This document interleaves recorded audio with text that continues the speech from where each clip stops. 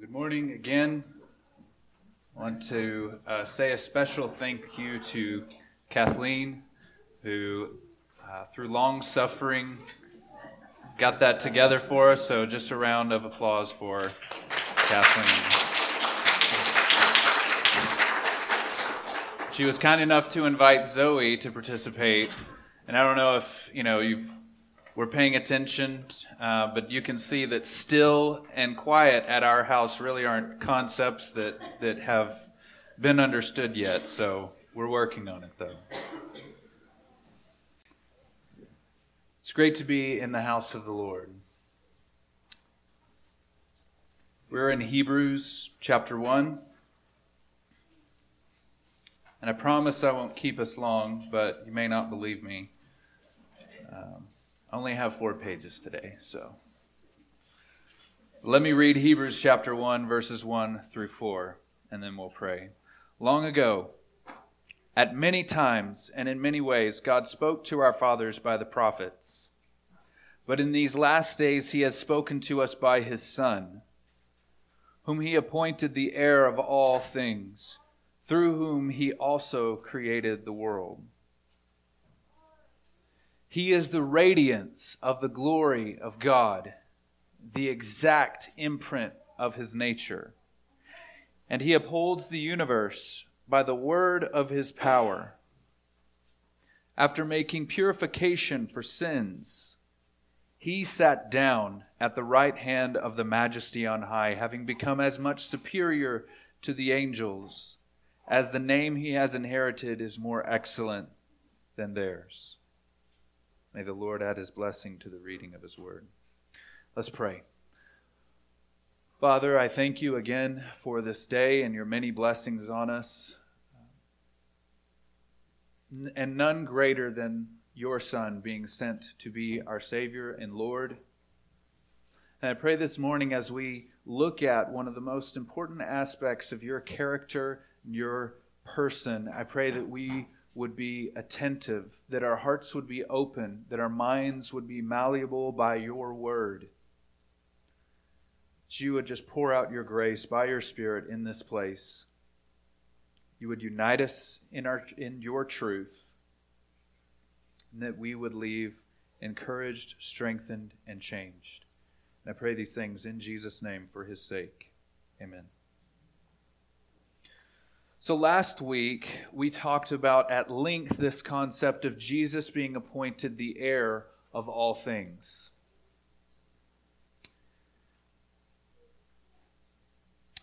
The author of Hebrews says, whom he, God, appointed the heir of all things, through whom he also created the world. So we talked about that this means ownership. All rights belong to Jesus. He has the right of creator, right? Because it's through him that God created the world. He has the rights of redeemer because it is through him that God is reconciling the world to himself. He's the redeemer of all creation.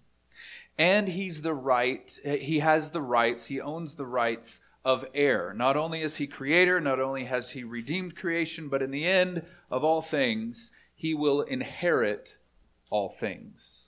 He is the beginning, the end, the Alpha and the Omega. This is Jesus. We talked about the fact that this is not optional for us. We don't get to choose, or you ought not see it as an option for you. Because Jesus is appointed the heir of all things, that means we are obligated to live our lives in light of that. He owns everything. Everything is being given over to him. He will rule and reign as manifest king forever. So our lives have to be lived, or ought to be lived, in light of that.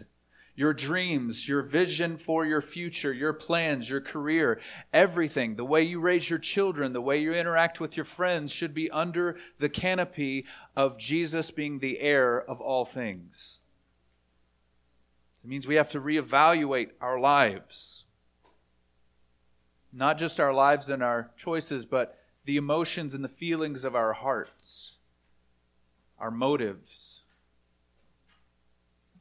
do those make sense in light of Jesus owning everything and that it's his and that he will rule and reign as king? So we talked at length about that. Belonging to the kingdom of God is not just an issue of what you believe in your mind, but what you are living and how you build your life. So you can say that you're a believer, you can attend church and all of this, but what does your life look like on the inside and the outside, and does it line up with Jesus being the Lord? And so now we come to this phrase. He is the radiance of the glory of God. And we'll start kind of in reverse. We'll start by asking this question: what is the glory of God? It's a phrase we throw around a lot. We use it in so many contexts. It's in almost every Christian hymn or song, and we say it in almost every prayer that we offer. We use the word in many ways. We say we want to glorify God. But what does that mean? Can we add any glory to a God who is all glorious? What are we talking about here? We say we want to glorify his name. Is that different than glorifying himself? God desires to be glorified, the Bible teaches us. But does that mean, are we saying that he is in need of something and that we're the ones to provide it? An example of this, and pardon me if you find this offensive, but in the movie Elf, you have Santa and he's trying to get his sleigh off the ground, and if not enough people believe in Santa, then his sleigh can't fly. Right? And you have this concept in Greek mythology that the gods in some way depend on the offerings and prayers of their people. Is that what God is like? That he needs us to glorify him? That if we don't offer him glory, if we don't offer him praise, that he has some lack or feeling of lack at least? Is that what we're saying? Is it just a redundant word? Right? If you could say something like, God is good. And I had a professor who challenged us on this in seminary, and he said, are we just being redundant when we say that? That God is good, or are we just saying God is God? Because God, by definition, is good, because he's the source of all morality. Whatever he desires, whatever he prefers, that is what is good. So when we say God is glorious, are we just saying God is God? So it's important that we have a biblical understanding of what glory is, because it's not easy. It's not easy to have a correct biblical understanding of this concept. Second, it is all important. I would argue that glory, or the glory of God in Christ, is the unifying theme of Scripture. That there is no greater theme, there is no greater story in Scripture than the glory of God in Christ. So we're just going to look at a few different passages in the Old Testament, and I'll summarize some of them to try to paint a picture of what this concept of God's glory means. Because there's no passage you can point to in all of Scripture that gives us a nice, neat definition. Right? You can't go to a verse in Malachi or a verse in Ezekiel or a verse in Luke. So the glory of God is this. That answers all the questions surrounding it. So the first passage I want to look at is from Psalm 97. If you want to go ahead and turn there, if you don't want to or just want to stay where we are in Hebrews, that's fine. Psalm 97, I'm going to read verses 1 through 12. The Lord reigns. Let the earth rejoice. Let the many coastlands be glad. Clouds and thick darkness are all around him. Righteousness and justice are the foundation of his throne. Fire goes before him and burns up his adversaries all around. His lightnings light up the world. The earth sees and trembles. The mountains melt like wax before the Lord of all the earth. The heavens proclaim his righteousness, and all the people see his glory. All worshipers of images are put to shame, who make their boast in worthless idols. Worship him, all you gods. Zion hears and is glad, and the daughters of Judah rejoice because your judgments, O Lord. For you, O Lord, are most high over all the earth. You are exalted far above all gods. O you who love the Lord, hate evil. He preserves the lives of his saints. He delivers them from the hand of the wicked. Light is shown for the righteous, and joy for the upright in heart. Rejoice in the Lord, O you righteous, and give thanks to his holy name. And if you caught it in the middle, this is where what I would say is the unifying passage of this psalm. The heavens proclaim his righteousness, and all the peoples see his glory. One of the most important aspects of God's glory is his righteousness, or the fact that he is always right. Not only is he right in all his ways, he is resoundingly justified in all his works. The sense of this passage is that creation screams, as it were, the rock-solid truth of God's righteousness. When you look at the world, when you perceive his creation, when you're looking at it through the eyes of faith or just objective perspective, it communicates the concept that God is right and just. And you might not see that clearly if all you pay attention to is the behavior of people. If you watch the news, if you see terrible things happen, hear about terrible things happening, you might cry out, how can God let this happen? But if you consider all of human history, and you consider what is coming, and you consider what creation is teaching us, there is a judge, and he is always right. God is righteous.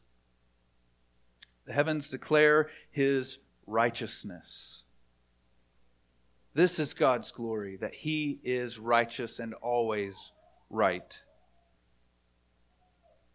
Another passage we'll go to see an aspect of God's glory is Isaiah 48.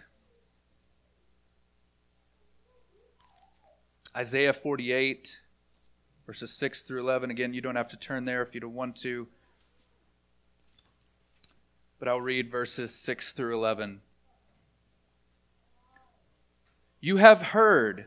Now see this, and I will, and will you not declare it? From this time forth, I announce to you new things, hidden things that you have not known. So this is God speaking through the prophet Isaiah, and he is telling the people of Israel, pay attention because I'm about to say something that I haven't said to you before. They are created now, not long ago. Before today, you have never heard them, lest you should say, behold, I knew them. You have never heard, you have never known, from of old your ears have not been open. For I knew that you would surely deal treacherously, and that from before birth you were called a rebel.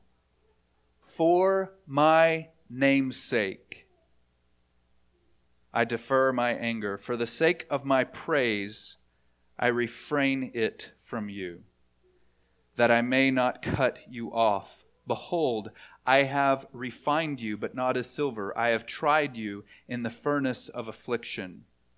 For my own sake, I do it. For how should my name be profaned? My glory I will not give to another.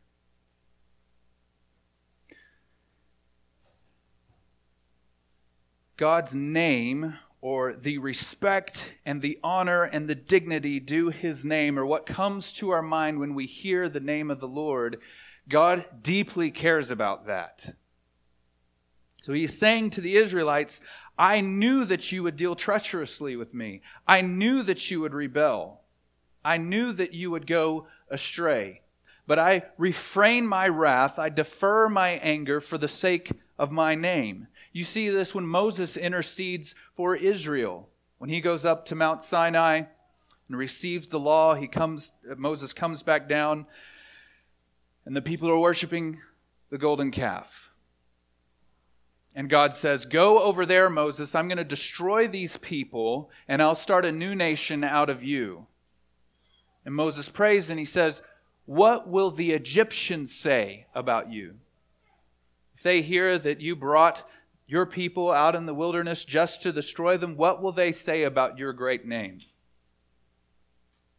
And the text says that God relented or changed his intentions from the disaster that he intended to bring to Israel. For the sake of his name, he defers his wrath. The gravity and reverence we ought to feel and the awe that should come over us when we think of his name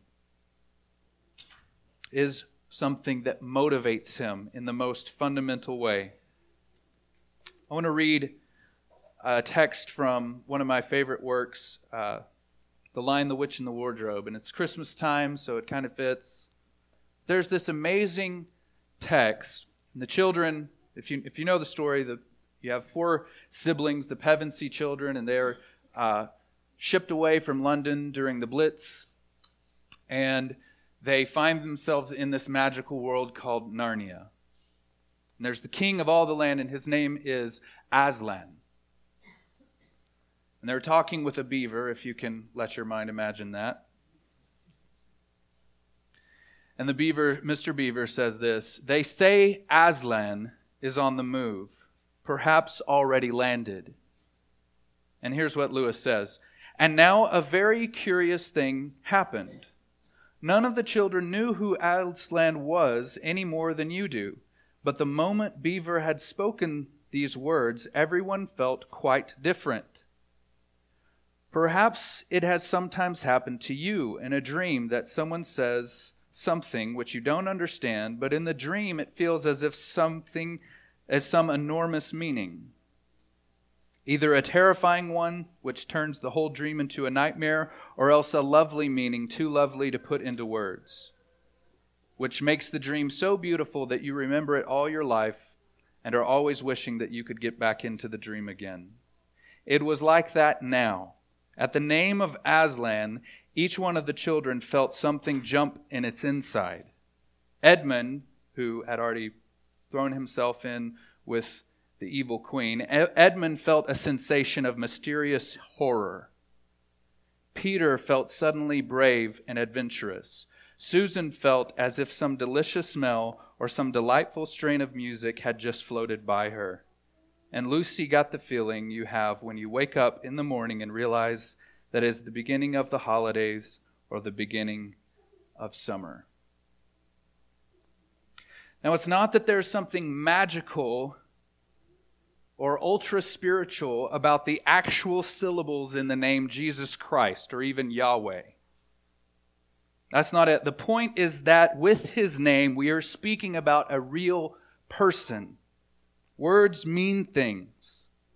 He's a real person. When we say his name, we are attempting to connect our minds with the reality of God.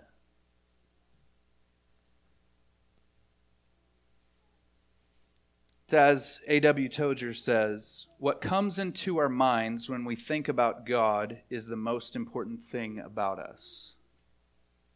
Say that again. What comes into our minds when we think about God is the most important thing about us. And God deeply cares that his name, when we think on him, whatever language you're speaking, that awe and reverence happens in your heart. That is his glory. That's why he connects his name's sake with his glory.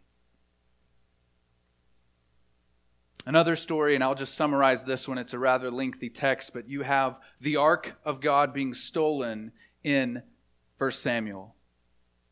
Right? The Israelites are not being obedient to the Lord, and the Philistines come and attack, and they're like, oh, here's what we'll do. We'll go to the tabernacle, we'll grab the ark, we'll take it in front of us in battle, and then we'll win. And they had not repented of all their sin, and so they fall in battle, and the Philistines steal the Ark of the Covenant. And the Philistines are real excited because they think they've landed a definitive defeat against Israel. So what they do is they take the ark and they set it up in their temple to their god Dagon. And if you remember the story, by the end of the first night, Dagon, their idol, had fallen over on its face before the ark of the Lord. And so they stand it back up and they're like, that was weird. And then they leave and they come back. And the next morning it's fallen down again and its hands are cut off and its head is cut off. And so and then a sickness and plague break out on that city. So they ship it to the next Philistine city and plague breaks out in that city and they ship it to the next. And they're panicked so much by that time. They say, just get it out of here. So they send it on a cart with oxen, no driver, and it gets back to Israel. God brings other gods, little g gods, low. The glory of God is this concept of exclusivity, that He is the only God. And whatever idols we would set up in our hearts, whatever things we would desire or fear more than Him or respect more than Him, it is His desire to crush those. And not to be too graphic, but to even decapitate them. So what idols do we have in our hearts? Just as a moment of application before we get to that time in the message. Have things happened in your life, difficult things? I'm not saying it's all as a result of sin. I don't think anyone can say that. But if you are in unrepentant sin and terrible things are happening in your life, take heart. That means God is working on you to bring you to repentance. If you're running in absolute rebellion and there's nothing bad happening in your life, you should be very afraid.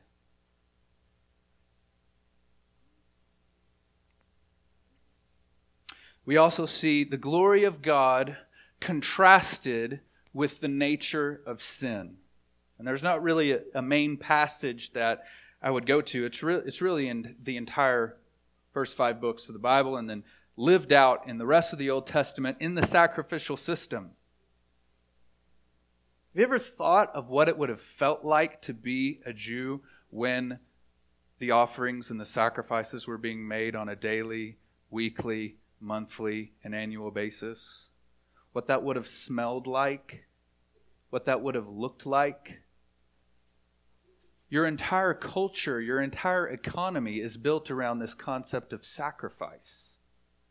You couldn't even take a goat from your own herd that wasn't even meant for a sacrifice and kill it and eat it until you did it in front of the tent of meeting or wherever He had set His name.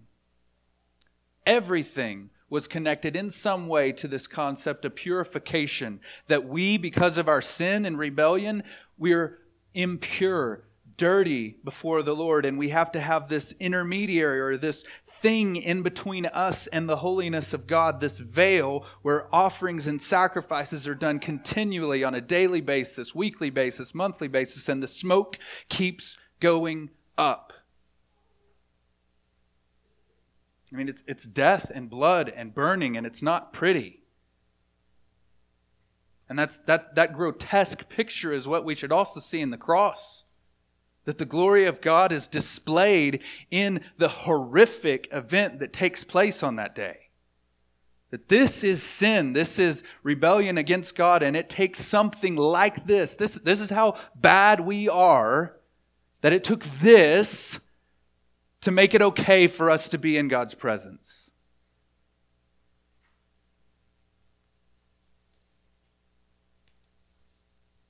We also see the glory of God depicted in the creation of humankind. The psalmist actually picks up on this, and the author of Hebrews takes it a step further, but just in the context, he says, "You made Him for a little while lower than the angels and crowned Him with glory." And we know from the Genesis account of creation that man is set up to rule or reign in God's favor and as God's steward over all of creation. So the difference between you and your intellect and your mind above the concrete that this building is sitting on, the concrete has no mind, it has no will, it has no desires, no plans for its life. But us, humans, we're that far above all of other creation. And they say we're not that much different than apes. We're just barely smarter than dolphins, but I don't see dolphins dreaming and organizing and building temples and houses, building complex layers of relationships, a legal system. You don't see any of that in the animal kingdom. So as far as man is over creation in terms of glory or intellect, that is how high God is saying He is above all creation, and even more so. That even our minds, our best thoughts, can't even compare to what the authors of Scripture would say, the folly of God. For the folly of God is wiser than the wisdom of man. You also see this concept of God's glory used in Scripture contrasted with light. Light is used as a symbol of God's glory. Paul says it this way, speaking of God, or Jesus Christ, he says, who alone has immortality, who dwells in unapproachable light, who no one has ever seen or can see. John says it this way, God is light, and in Him there is no darkness at all. If you can imagine a blazing center of such powerful light that you can't even approach it, that His holiness, His brilliance, His majesty is so great that you can't even make progress if you tried to get close.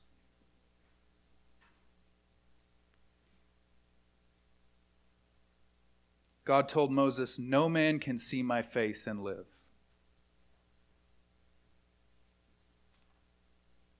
And lastly, the glory of God is also contrasted or compared to His eternality. You can go to Job, chapter 38. You know the story of Job. He was a righteous man, more righteous than anyone else in all the earth at that time, the text indicates. And God allowed the enemy to bring great trial and loss into Job's life. And after a while, Job gets upset. He doesn't understand why God has brought this into his life. He wants to, as it were, hold court with God and to question how He can still be just and bring these trials into my life. And God responds to Job in chapter 38. The Lord answered Job out of the whirlwind and said, who is this that darkens counsel by words without knowledge? Dress for action like a man. I will question you, and you make it known to me. Where were you when I laid the foundation of the earth? Tell me, if you have understanding. Who determined its measurements? Surely you know. Or who stretched the line upon it? On what were its bases sunk? Or who laid its cornerstone? When the morning stars sang together and all the sons of God shouted for joy? Or who shut in the sea with doors when it burst out from the womb? When I made clouds its garment and thick darkness its swaddling band, and prescribed limits for it and set bars and doors, and said, thus far you shall come and no further, and here you shall your proud waves be stayed. Have you commanded the morning since your days began, and caused the dawn to know its place, that it might take hold of the skirts of the earth, and the wicked be shaken out? It is changed like clay under the seal, and its features stand out like a garment. From the wicked their light is withheld, and their uplifted arm is broken. Have you entered into the springs of the sea, or walked in the recesses of the deep? Have the gates of death been revealed to you? Or have you seen the gates of deep darkness? Have you comprehended the expanses of the earth? Declare if you know all this. You can try if you want to.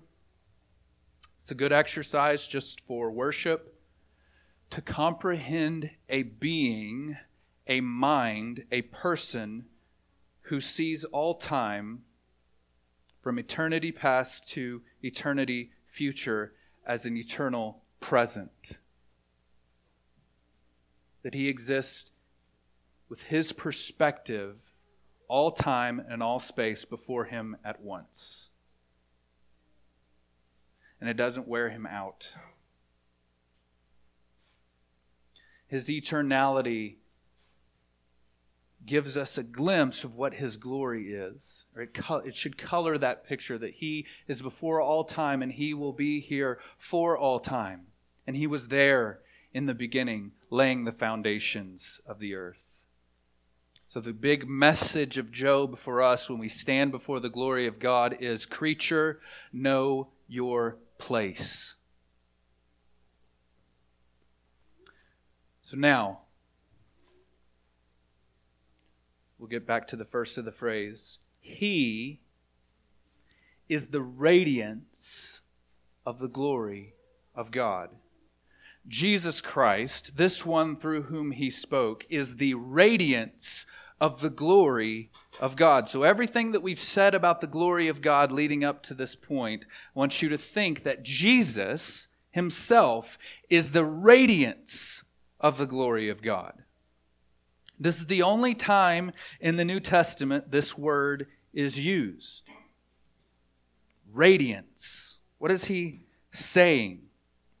You could literally translate it something like this, perhaps. The engulfing brightness of the glory of God. And it feels somewhat redundant with everything that we've just said about the glory of God. How can I intensify that any further by saying it's almost like saying the radiance of the radiance. And this is what John gets at in his gospel in the first chapter. No one has ever seen God. Just like God said to Moses, no man can see my face and live. The only God who is at the Father's side, he has made him known. And this is what the author of Hebrews is getting at as well.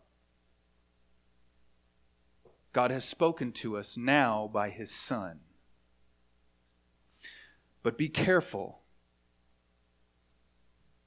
Because in this we can think that Jesus is like a junior varsity version of deity. That God is incomprehensible, he's transcendent, we can't know him, he's too glorious, we can't look at his face, and so God gave us a compact or little version of that that's digestible in Jesus. So we get the same stuff maybe, but just in smaller doses. Right? And that is not what Scripture is saying. Because why would the author of Hebrews say that he is the radiance of the glory of God? He's not the transistor or the translator of the glory of God into human terms. He's the radiance of the glory of God.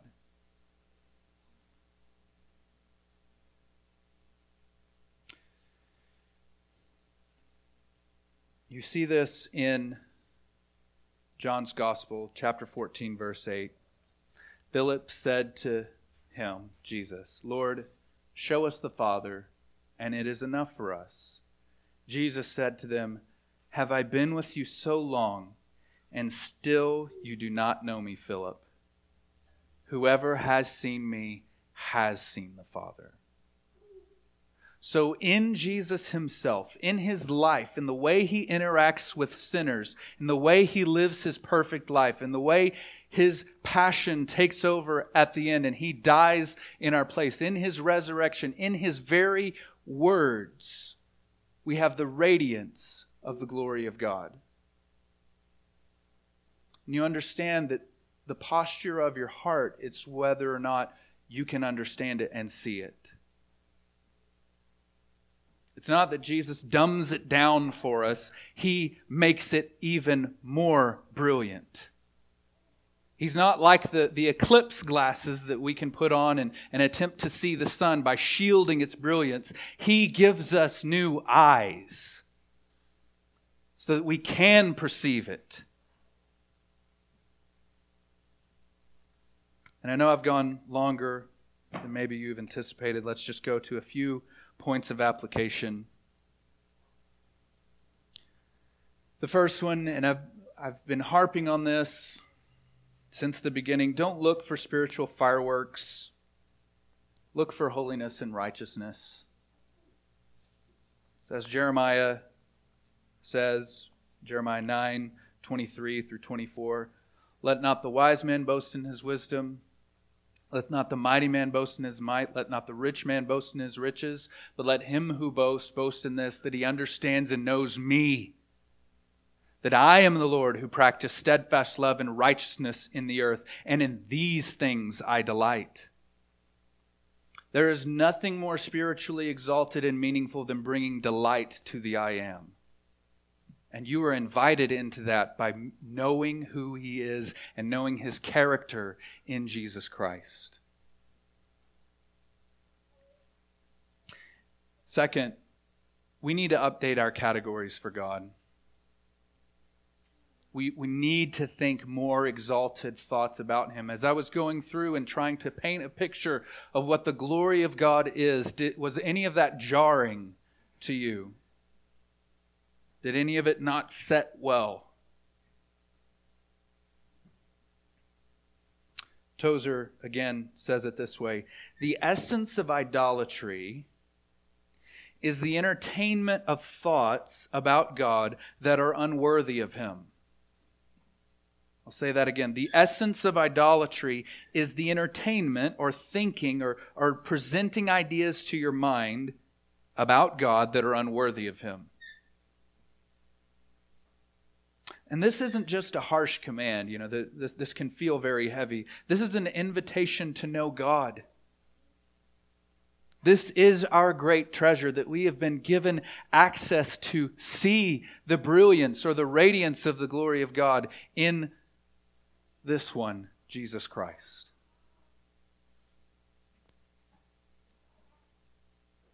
Third, just reconsider or reevaluate what you think about Jesus. Are you like Philip? Do you seek or desire something more than God's revelation of Himself in Jesus? Do you need a spiritual high mountain? Overwhelming spiritual experience to know God? God's spoken to us by His Son, and He is the radiance of the glory of God. There's nothing better. Fourth, proclaim this God.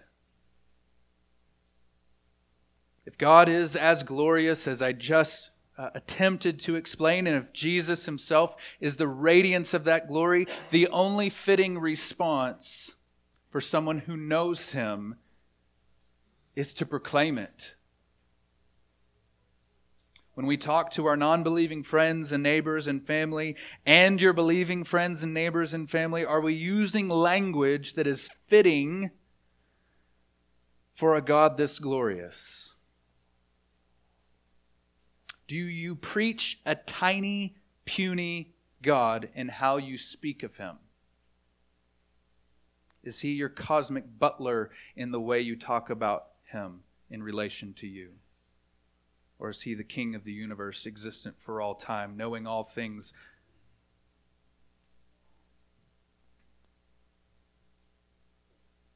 When your children ask you why, which is all the time, why should I do that? Why? Why? Do you respond with this kind of truth? Or do you take the easy road and tell them something like, because I said so? This is my commitment in preaching. I'm trying to paint with as big of a brush as I can find with the words I put together and find the biggest canvas I can to present God as glorious and as powerful as I possibly can, and trust that the Spirit transforms hearts by that sight of Him. That as we see the glory of Christ revealed in Scripture, that is what changes hearts. That is what can reconcile marriages. That is what can avert your life from disaster.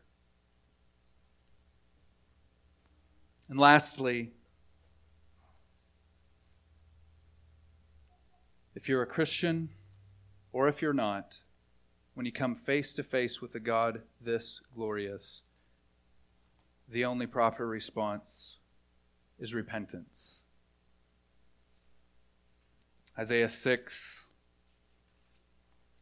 In the year that King Uzziah died, I saw the Lord sitting upon a throne, high and lifted up, and the train of his robe filled the temple. Above him stood the seraphim. Each had 6 wings. With 2 he covered his face, and with 2 he covered his feet, and with 2 he flew. And one called out to another and said, Holy, holy, holy is the Lord of hosts. The whole earth is full of his glory. And the foundations of the thresholds shook at the voice of him who called, and the house was filled with smoke. And I said, Woe is me, for I am lost, or I am ruined. For I am a man of unclean lips, and I dwell in the midst of a people of unclean lips. For my eyes have seen the King, the Lord of hosts.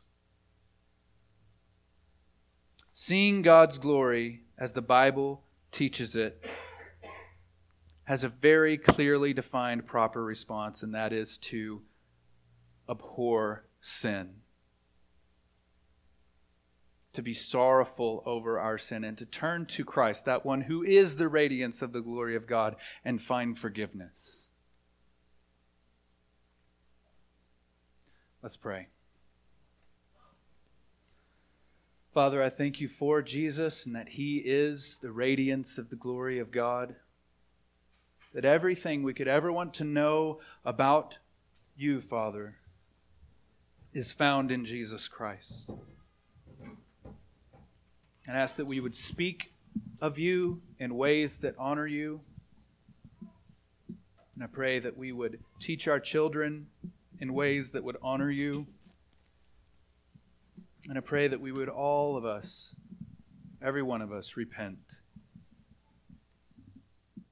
In Jesus' name, amen.